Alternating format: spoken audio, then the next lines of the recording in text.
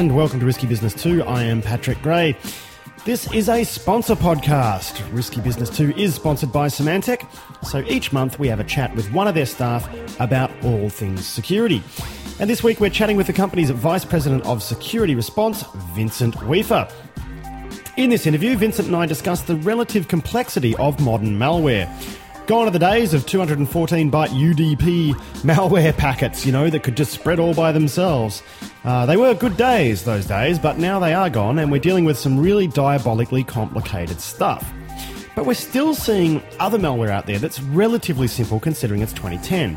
Gumblar is a good example of that. It's simple and not particularly sophisticated, but it's been very effective. So where are the real threats coming from? I spoke to Vincent by phone last week.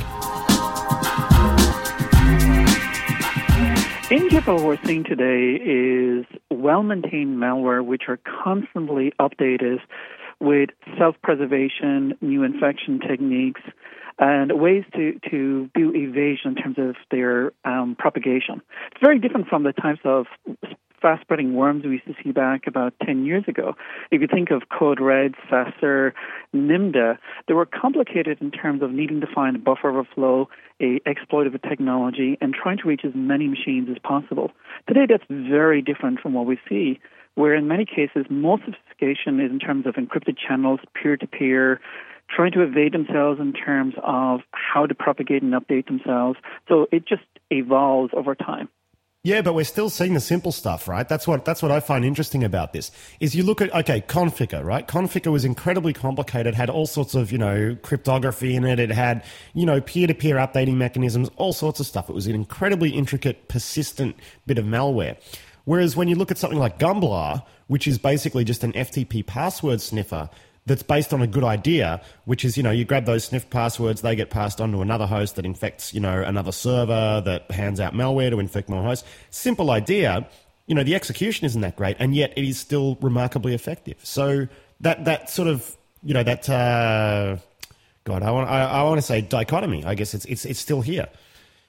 Absolutely, and I think in general what you're seeing with something like Gumblar, those type of threats, which is the attackers have realized that by going after the legitimate sites which have been compromised, it's another way of going phishing. So instead of having to get a sophisticated worm attacking compromised or weak machines, go after the websites, leverage people as part of their normal search observations, and then take over control in that case. The same thing when we looked at some of the other botnets, like if you look at, for example, Rustock. Rustock is responsible for about 30% of the world's spam today. Very unsophisticated, except when you look at some of the newer techniques in it. For example, it's using transport layer security as a means of trying to evade traditional scanners being able to look at the traffic as it's going through their systems. So all of them have some characteristics in terms of evasion, self-preservation, or as a means of command and control. So TLS is just like an SSL implementation, isn't it? I mean, have they actually written their own SSL sort of TLS implementation for spamming? Yeah, in general, they're leveraging open source software for doing it, but absolutely they have. Now, of course, not only does it have the fact of less visibility, but actually increases the traffic bandwidth on the receiver servers. So they have an additional impact on the receiving corporation because these are more expensive to handle, they're larger, and you're taking the overhead of the encryption. So that's just one example of the type of innovation you see in many of these simpler botnets. Well, stuff has got more complicated, hasn't it? I mean, when you really look back at things like Code Red, what was Code Red? It wasn't Code Red, or it was Slammer or Blaster. One of them was like 214 bytes or something, and that, in a single UDP packet that just went bananas all over the world. We're never going to see stuff like that again, are we? No, you're never going to, because they were designed around, particularly for something like Sasser, and other ones, which are designed to hit as many machines as possible. So it has to be small, it has to be stealthy. It usually has one or two exploits at most in it. They don't need to do that. The multi-stage attacks, which means, I'm going to use 5 or 6 vulnerabilities. Once I get it downloaded on the machine, it can download lots of spam bots, phishing bots, stealing. I can do a lot of sophisticated things, but I don't need to do it small and stealthy. I can do it slowly over time. So our notion of sophistication is kind of changing towards the planning, the execution, the multi-stage attack to these things, rather than each individual piece of malware needs to be sophisticated. Well, what does this mean for our defences? I mean, does it logically follow that if we're facing more complicated threats, our defences need to be more complicated? Or does it just mean that they need to be simple and robust? Because I imagine that there's merit in each sort of approach. Absolutely, and I think simple and robust is in general the answer. And of course, we do have sophisticated rootkits like Mebroot and Tidserv and some other ones where you definitely need to be able to see kernel level. You need to be able to get deep underneath the operating system. However, for most of the Trojans, botnets, and other ones out there, the basic, simple best practices really work, which is the ability to see them before you get on the machine using combinations of intrusion prevention, behavioral detection, antivirus, firewall, obviously policies on board the machines itself. Do you really need to have admin access on all the machines?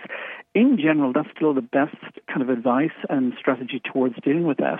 And of course, this is the old saying, which is you don't need to outrun a bear. You just need to outrun your neighbor who's running against a bear. And that's exactly what happens here. So we know that every time you bring out a new protection technology, you see the well-maintained malware families evolving and changing. For example, if we support a certain packer, they'll use a different packer. So keeping it simple, keeping it fast, keeping it effective, and that leads itself towards moving towards new protection technologies. I mean, beyond that, it's kind of how has it changed over the last couple of years, and this goes into you had worms because you're trying to hit as many infected machines. Today, you're really going after the websites, and you're allowing the user's behavior to bring the victims to the attackers. Well, I guess it's like, someone setting up a coffee shop that's not actually a coffee shop. You walk into the coffee shop, instead of getting coffee, you get mugged. And that's exactly what these guys do, except, of course, they do it on a very vast scale. And in that sort of scenario, you don't need a very sophisticated tool. In fact, all you need is maybe a large bat hit the victim. And that's exactly what we see today is many of these individual Trojans are very, very simple in their nature. It's the planning that goes into how to get the victims, how do you get, towards the top of a search engine if you're doing search engine optimization or poisoning, how do you stay on the machine a longer period of time. And look at the classic example, which is the Hydrex attack, which was the very targeted attacks used against Google and some others. Sophistication there was not in the Trojan. It was in the planning and execution of the attacks over a very long period of time.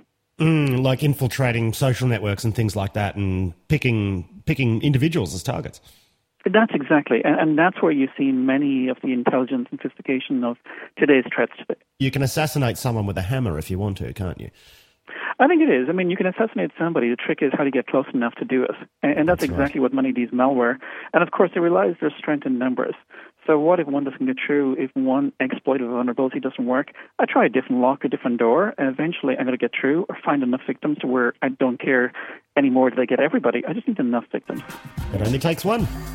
Exactly. All right, Vincent Weaver, thank you very much for joining us again on Risky Business, and we'll speak to you again soon.